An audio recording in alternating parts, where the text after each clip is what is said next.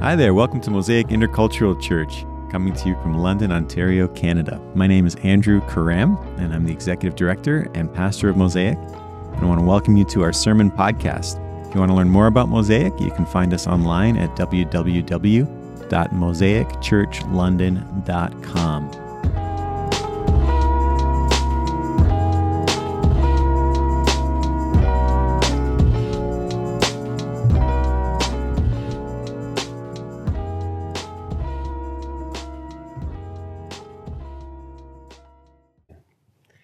Thank you so much, Diane and Patricia, for leading us through the Creed. And thank you, worship team, for leading us into the presence of God, and Taffy for hosting us this evening and orienting our hearts and our minds toward God and His presence. It's good to be with you all tonight and to worship God. Would you pray with me? Heavenly Father, thank you. Thank you for your unfailing love and goodness. Thank you for teaching us to listen to you.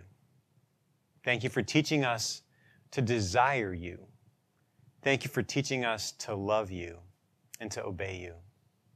Please open our ears and awaken our hearts this evening by the power of your Holy Spirit, so that we may faithfully hear, truly discern, and lovingly respond to your voice. We ask this in Jesus' name. Amen. It is written, I believed, therefore I have spoken. Since we have that same spirit of faith, we also believe and therefore speak, because we know that the one who raised the Lord Jesus from the dead will also raise us with Jesus and present us with you to Himself. All this is for your benefit, so that the grace that is reaching more and more people may cause thanksgiving to overflow to the glory of God. Therefore, we do not lose heart. Though outwardly we are wasting away, yet inwardly we are being renewed day by day. For these light and momentary troubles are achieving for us an eternal glory that far outweighs them all. So we fix our eyes not on what is seen, but on what is unseen, since what is seen is temporary, but what is unseen is eternal. For we know that if the earthly tent we live in is destroyed, we have a building from God, an eternal house in heaven, not built by human hands. This is the word of the Lord to us tonight. And this evening is what we call the beginning of Kingdom Tide, or Ordinary Time. It's the part of the church calendar that is the longest. It extends from now up until the end of November. And it's a time when we live in the power of the Holy Spirit. We live our lives in the life of the triune God, Father, Son, and Holy Spirit. It's where we work out our salvation day by day, in the struggles, in the joys, in the washing the dishes, going to work, being with our neighbors, being with those who are suffering, getting in fights with people, and reconciling and loving and dancing and rejoicing. In all of this, we are alive because God has made us alive in Jesus Christ. And my prayer as we go through this season, this ordinary time, this life with God, my prayer is that God will give us new wonder as a whole church. New wonder at the gift of eternal life in Jesus. When I read this passage that we've come to tonight, I am struck by the power that eternal life, the promise of eternal life, has for the Apostle Paul.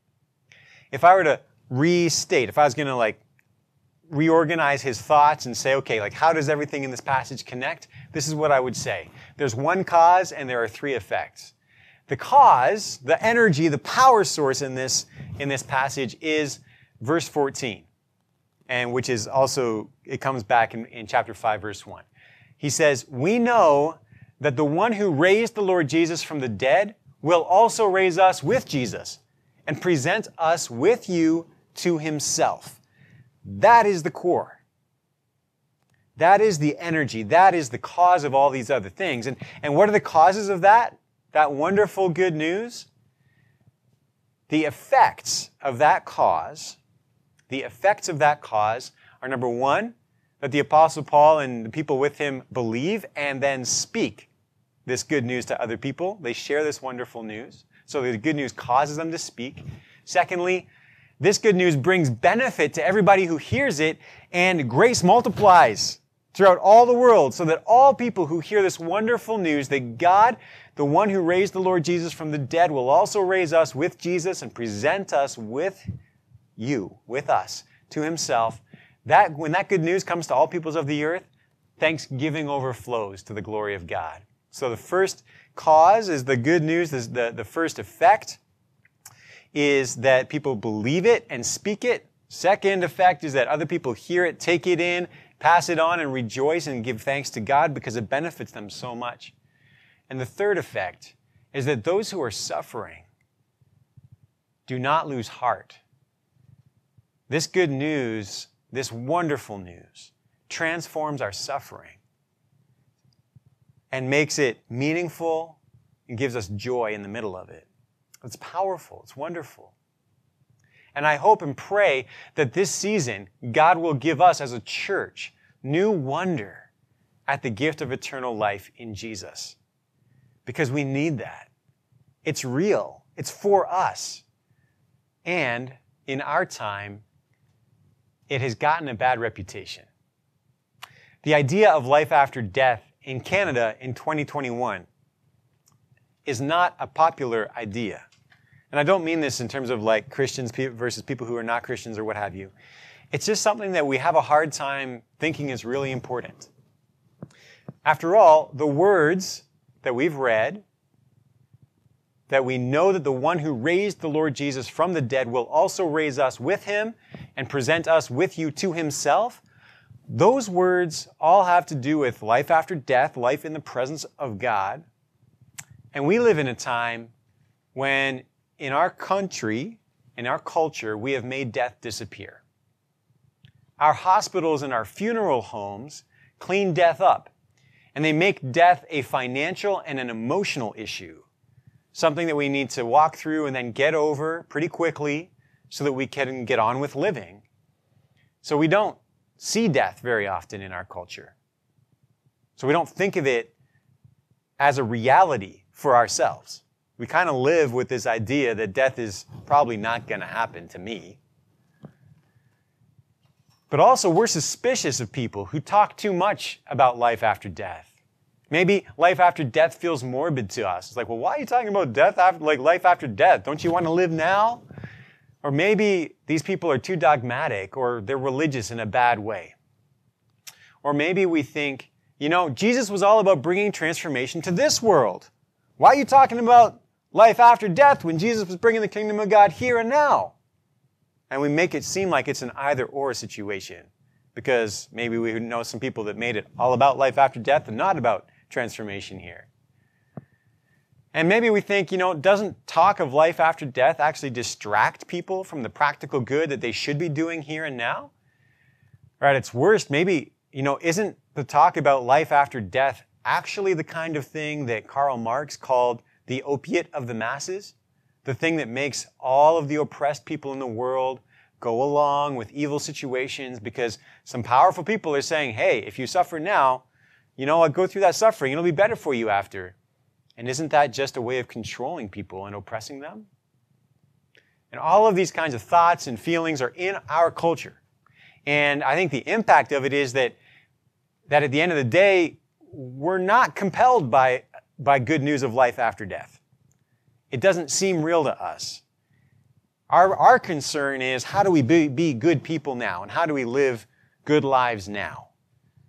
And if life after death is something that you think is important, then okay, you can think about that. And so I think life after death has gotten a bad reputation in our time.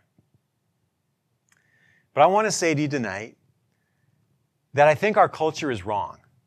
Very, very wrong on this. And that life in Jesus Christ after death is so much more wonderful than we usually think of. It is so wonderful. And I hope that you can feel this with me. I believe that this promise of life after death is so wonderful that it makes sense to meditate on it day and night.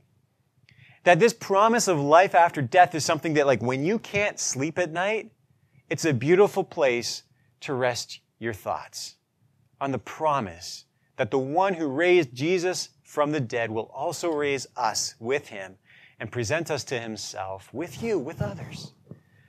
When you are facing the evil of the world and you have been in the battle and you want more strength for the battle, this promise of life after death is the hope and the strength to endure because it holds out the reality of a victory already accomplished, of God's amazing work in you right now in the middle of your suffering, and of a victory that you will enjoy without any limitation, without any poison, in Christ for eternity.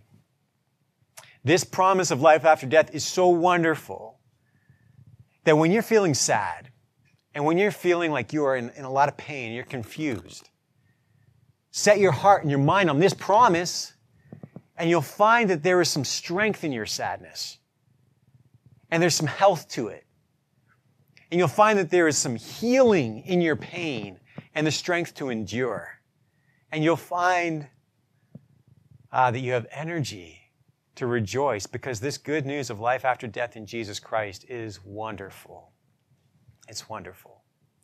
And it's so wonderful that it's actually fun to talk about with other people. Like the stuff that it talks about in the text, right? Those three effects of, well, if you believe this, then of course you want to share it with others. And then when other people hear it, they're excited because it benefits them a lot.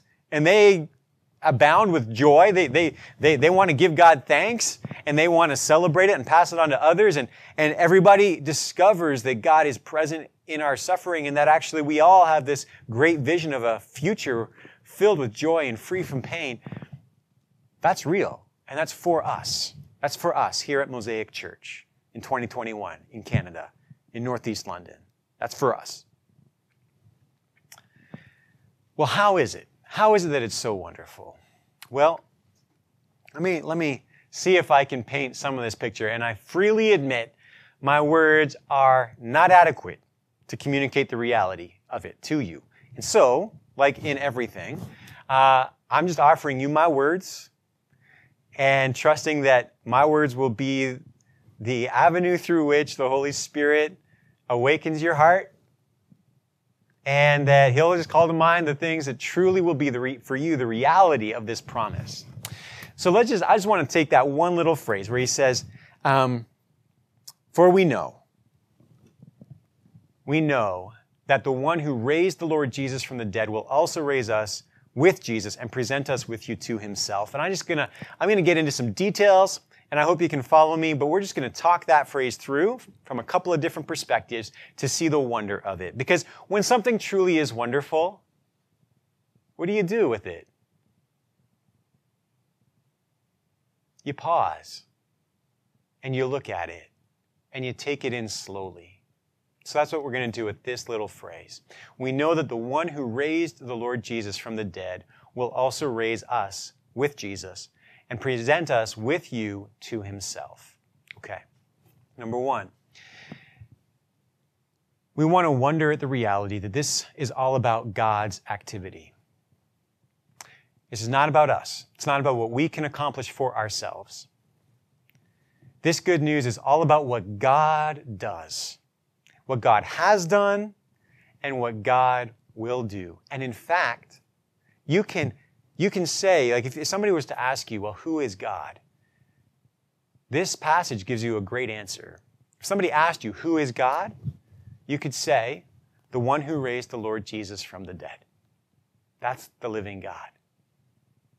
Any other version of God that does not include the one who raised the Lord Jesus from the dead is not the true living God.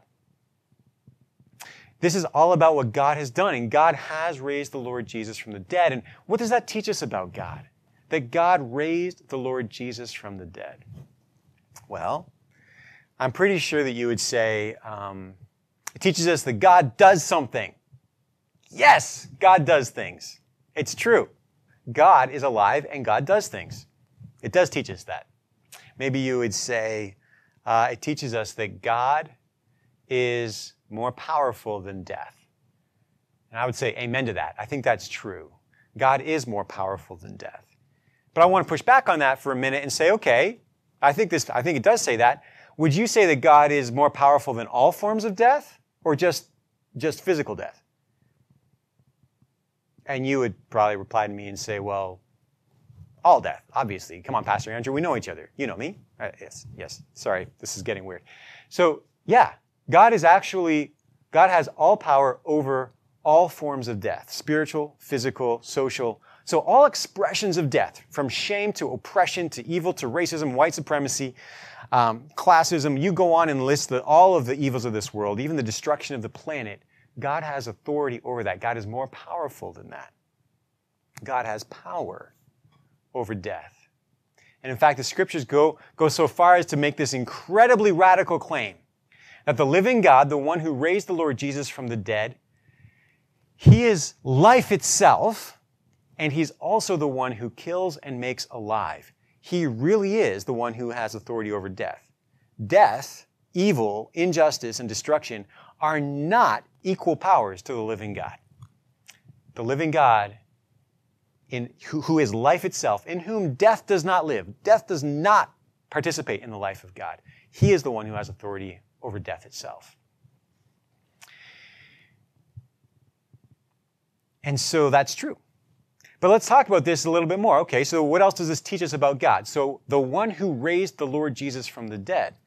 Okay, so this teaches us that God acts, that God has power and authority over death, and that God has raised the Lord Jesus from the dead. Well, the Lord Jesus, we all know, is a human being, just like you and me, right? He had eyes that blinked. He probably got stuff stuck in his eyes sometime and had to clear it out. He ate. He went to the bathroom. He hugged people. He jumped up and down. He smelled things. He might have smelled, well, he had odor himself. He had BO. Jesus was a full human being. We know that. Just like us. And more so. And then he died. And after he died, what this teaches us is that God raised the Lord Jesus from the dead, which means that Jesus was still Jesus. The same Jesus that walked this earth and ate and talked with his friends is the one who was raised back to life. He was not raised back to life as an alien. He was not raised back to life as a ghost. He was the real Jesus. Physical, flesh and blood, spirit, embodiment of spirit. The real human being Jesus was raised back to life. The real Jesus. That's who God raised back to life. Well, if that is true, well, that means that God loves human beings. He loves what we are as human beings. He is redeeming us as human beings. God is not looking at us and saying, you know what? You guys are so physical and so smelly that in order to really save you, I'm going to take away your bodies and you're just going to be spirits. And then you'll really be in my presence. That's not it at all. That's not what God does. He makes us human beings because He delights in us. He doesn't need the physical world. He doesn't need it for Himself, but He made it to pour out His joy into it so that this world could be filled with His glory and so that we, with our bodies, might be transformed as well. So God likes our bodies, and God is saving us in our bodies. He is the one who raised the Lord Jesus from the dead. Well, of course, that means that everything else that God intends for us to be also has to be raised from the dead. Now, that might sound a little bit weird, but God created us. God draws our human nature into Himself because He loves us. He wants us to be what He created us to be. Well, being a human being is more than just being an individual with physical hands and a spirit. It's more than that. We're all connected to each other, right? Who am I without my relations? I'm nothing. I'm a lost, confused nobody without you. And I'm not just talking about you call me pastor. I'm saying we know each other in relationship with each other. This is actually a very biblical idea. The human being in the very beginning doesn't know itself in the Garden of Eden does not know that it's a man until it encounters a woman. And then the human being says, hey, I'm a man, you're a woman. This is awesome. Hey, we know each other in relationship with each other. Similarly, our memories, right? If Jesus was raised from the dead as Jesus Christ, he came with all of his memories. He knew who he was. He knows who he is. So he remembered his life. Isn't that amazing to think that God could raise Jesus to new life again? Jesus who had been through torture. Jesus who had been abandoned by his friends. Jesus who had hung on a cross, suffocating for hours. And when Jesus comes back from the dead and he is raised to new life, he's the same person, but those memories have no power to harm him anymore. Those memories are now simply a source of healing for you and me. Our new life in Jesus will be with our memories, but our memories will be transformed because our memories are really, they're a very important part of who and what we are as human beings, right? But think about that even more, right? What if God delights in these hands that he made, the hands that he made to feel, then how contradictory would it be if God said, okay, I'm going to raise a lot of human beings to life, but they're not going to be able to touch anything except each other. There will be nothing else except other people. That would be so weird, right? Be like, well, what? Like your hands love to touch the plants. They love to pet the dog. Your hands love to hold the stuffies close, right? You love to feel the fuzz of a stuffy on your face. You love to enjoy the softness of the sheets in your bed. You love the feel of good food going down your gullet. You love the flavor of good drink. You love the good aromas of the flowers, and you love the delight of the beautiful, bright world around. Because that's what God created. And our bodies go with that world. And so the fact that God raised Jesus from the dead means that God actually is transforming the whole world so that these resurrected bodies that he's giving us in Jesus Christ will have a home, a place to worship and to know him. And actually this whole world will be transfigured, filled with the glory of God. Because the one who raised the Lord Jesus from the dead actually did it. That's what God did. And so this reality that God raised Jesus from the dead is amazing. It teaches us that God loves this creation, that this world matters to him. It teaches us that God is active, that God has authority over death. But then think about this. It's like this life after death is also completely communal.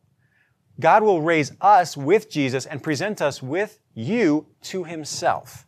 That means that nobody stands before God. Or God, let me put it another way. God is not wanting to have you in a situation where you are isolated and alone, cowering before the living God. That's not what God wants for you. Instead, what God wants is to raise the whole human family to life in Jesus Christ. So all of those people in your life that God has built you to love, he has built you for eternal communion with them. Like, put that another way. He wants you to enjoy life forever in his presence with those people. He's raising people together. It's a community thing. It's not just a me by myself thing. And that's because this is how God created people to be. Physical beings, spiritual beings in community with him and with each other. And that is what is being redeemed in Jesus Christ. That's what we look forward to. Now, probably all of that I think is wonderful and amazing. And so when you think about this reality, we should be standing in wonder and thinking about how cool this is. But here's where it gets tricky. It says that God will present us to himself. Now, we do not use that language, and we do not have really nice pictures of that. So I was doing some research on it, and that word can mean to present somebody before a judge. Okay? So you get a subpoena, somebody sends you a letter, says you need to appear in court. And then you go and you are presented by maybe the bailiff or whoever. They introduce you to the court. And now you're the one standing before the judge. Now, we already said, though, that this is a communal reality. So it's like you and your friends are coming before the judge. When we think about that picture, we think, oh my goodness, that's terrifying. I don't want to be in front of a judge. Oh my goodness. And it's like, I'm not a lawyer. I'm not somebody that goes all the time into the courts and understands that the judges are just hilarious people like everybody else. That's not how I see the judge. I'm scared of the judge. I don't want to go in front of the judge. And me and my friends don't want to go in front of the judge because we have this negative feeling. And we think that, okay, if God is perfect, which God is, if God knows all things, which God does, if God is completely holy and righteous, which God is, and I'm supposed to stand in front of His presence, and we're all supposed to stand in front of God, that's terrifying. Friends, of course, if we had to stand in front of God apart from Jesus Christ, it would be the most terrifying thing ever. It would be. But that is never what God holds out for us. He's going to raise us with Jesus Christ, which means that when we stand before Him, we're standing before Him in Jesus Christ, transformed so that we are like Jesus Christ. And so this being presented to God is more like, if you want to even use the legal picture, it's like a family that has adopted some kids and the adoption is being completed. And so the family's coming into the court and the judge is saying, yes, this is the family. Yes, this is the child. Yes, these are the parents. Yes, this is the good adoption. The judge is there to approve and to confirm the reality that a new family has been made. And that's an image of what it's like for us when we get to the other side of this earthly life and we are raised to new life in Jesus Christ. We stand before God with our community and He looks at all of us and He says, welcome home. He says, you are radiant with the beauty of Jesus. You are the ones that I'm so delighted that I redeemed. You have been transformed now so that you reflect my glory and you are worthy to be here because my grace, God's grace, has so worked in our lives and has changed us so deeply that we are so like Him, that we are at home living in His presence. And that is unending joy. That is unending love. That is unending pleasure in the presence of God. It's so good. And so when you think about the things in this life that remind you of eternity, the things in this life, the projects that you want to work on, that you just know that they're good. I mean, Corey and Jess opening up their clinic. I mean, that's good. Physiotherapists helping people heal in their bodies and get more flexible and get mobile and heal from concussions. That's good.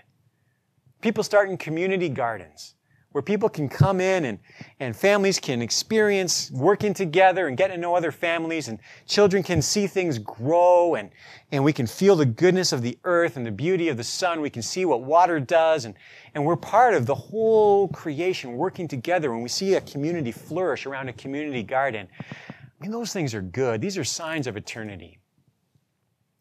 How much greater will the reality be when the community garden is not mired in a lot of administration that nobody really wants to do? And we all have to do it because people break the rules sometimes. Or how great will it be when you have a community garden, people don't steal the water, right? Or what about when everybody's body is so robust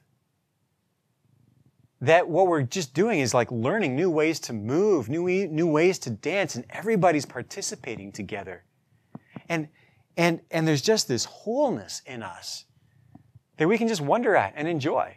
And we don't have to worry about breaking, about pulling muscles, breaking limbs or whatever. We're just free. We're free. We're functioning as we were created to function. The healing will be complete. And everything that we experience now that is good and worthwhile is a foretaste. It's a foretaste. It's like the befores. It's like when you're cooking, you're baking cookies, and you steal a little bit of the dough because the cookie dough is good. But you know the cookies, when they're done, are going to be better, unless you make really good cookie dough. In which case, don't bake the cookies. But if the cookies are going to be better, then you bake the cookies, right? And then you have a lot of them. But you steal a little bit of that dough because it's good. And that's what all of the best things in this life are. They are a foretaste. They're the befores of the reality which we will experience in eternity when we are raised to life with Christ and presented with all of God's people before our Heavenly Father, our sins removed, free to live as God created us to live, with joy and love forever in a new creation. Praise be to God. So, I think, and I hope you can feel this, I think it makes sense. What the scriptures say tonight makes sense.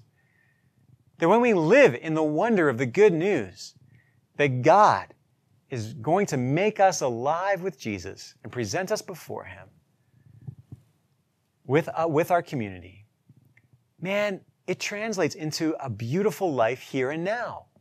And we see this reflected everywhere throughout church history in the midst of all of the garbage that goes on. Even though there is incredible injustice and terror and horror in church history, there is also this beautiful reality that people live differently when Jesus is alive in them, and it's good. So, for example, people talking about it, right? I mean, how many times when you hear somebody say, you know, I didn't really believe in God. I didn't think God was real. And then stuff started happening in my life. And I realized maybe somebody's there. And then I realized how wrong I was and that God is real. And then God met me and I was totally overwhelmed with this experience of God that I had never tasted before. And you hear that story of somebody coming to faith in Jesus and you're like, that's so good. It's so good. It's just so good. And it is. And this good news that, like, of the redemption, the healing of all the world in Jesus Christ, it's good news, and it's wonderful to talk about it with other people. It's not pushy to talk about it. In fact, for a lot of us here at Mosaic, we have high trust relationships with our neighbors. The people around us know us. They know who we are. And when we speak of Jesus to them, they will hear it as the good news that it is to us. Because God's goodness has been evident to them in our lives. Doesn't mean we're perfect. We got to keep repenting. We got to be honest about our mistakes, and we got to keep on always working by the power of the Spirit to become more like Christ. But we have high trust relationships with the people around us, and when we speak about Jesus to them, and when we dream with them about a world made new by God, I think they'll experience it as good news.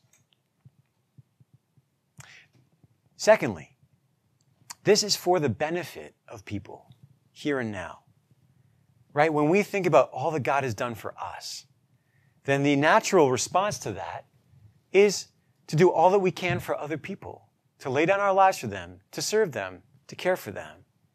And within that, and we are limited. So we're not going to be able to do what we won't want to some of the times. But to lay down our lives, to seek the practical benefit of the people around us makes sense in light of the amazing life that God has given us that cannot be taken away from us because it's His work. It's His work. And so when you think about the people around you, think about the amazing joy that comes with learning ways to make them happy. What brings a smile to your neighbor's face? What makes your neighbor laugh? What makes your neighbor, your housemate, what makes them grateful? What are they really looking for? God wants to meet them right there. He wants to do that through you. He wants your life to be a practical benefit to them so that they can experience the full benefit of this amazing good news of eternal life in Jesus.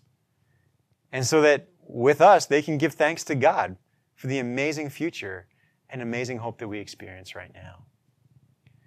And I love that this reality does not exclude our suffering. I love that. Because we know that suffering is real. We know that we have to bring our lament to God. We've had a wonderful exhortation from Gloria tonight saying that we got to say to God, where were you? Where are you? We got to cry out to God with all that we are when we need to bring that lament to God. We need to not hold it back. But also, that lament and the suffering that brings that lament about is not meaningless.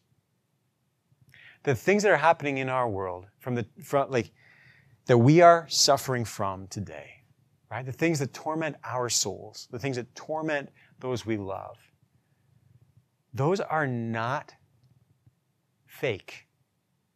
They're not going away soon, but they're also not the end of the story.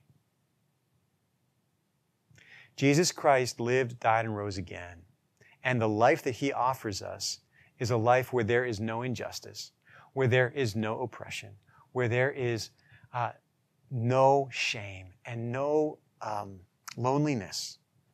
In Jesus Christ, there is perfect union with God, with creation, with one another.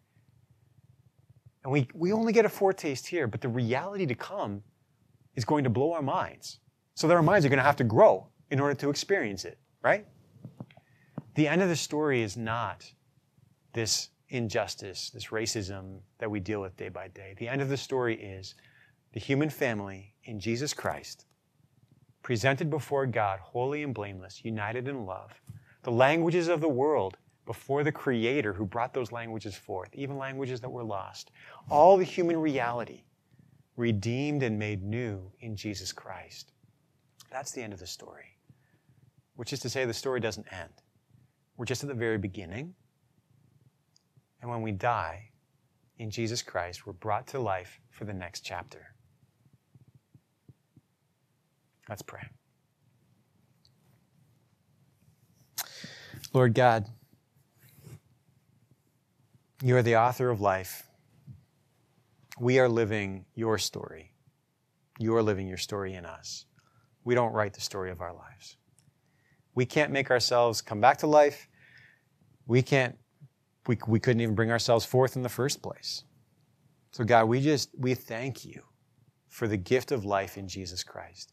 We thank you for every good gift that we experience now. We thank you that there is a far greater reality ahead.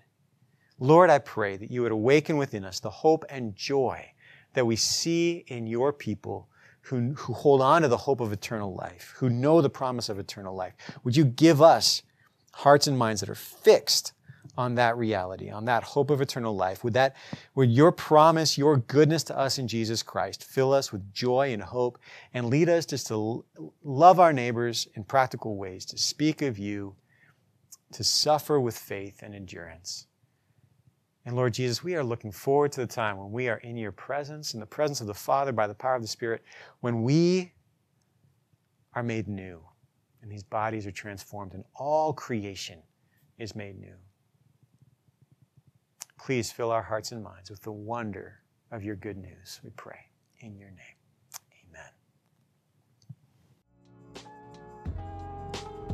You have been listening to a sermon podcast from Mosaic Intercultural Church in London, Ontario, Canada. My name is Andrew Karram, and I want to thank you for joining us.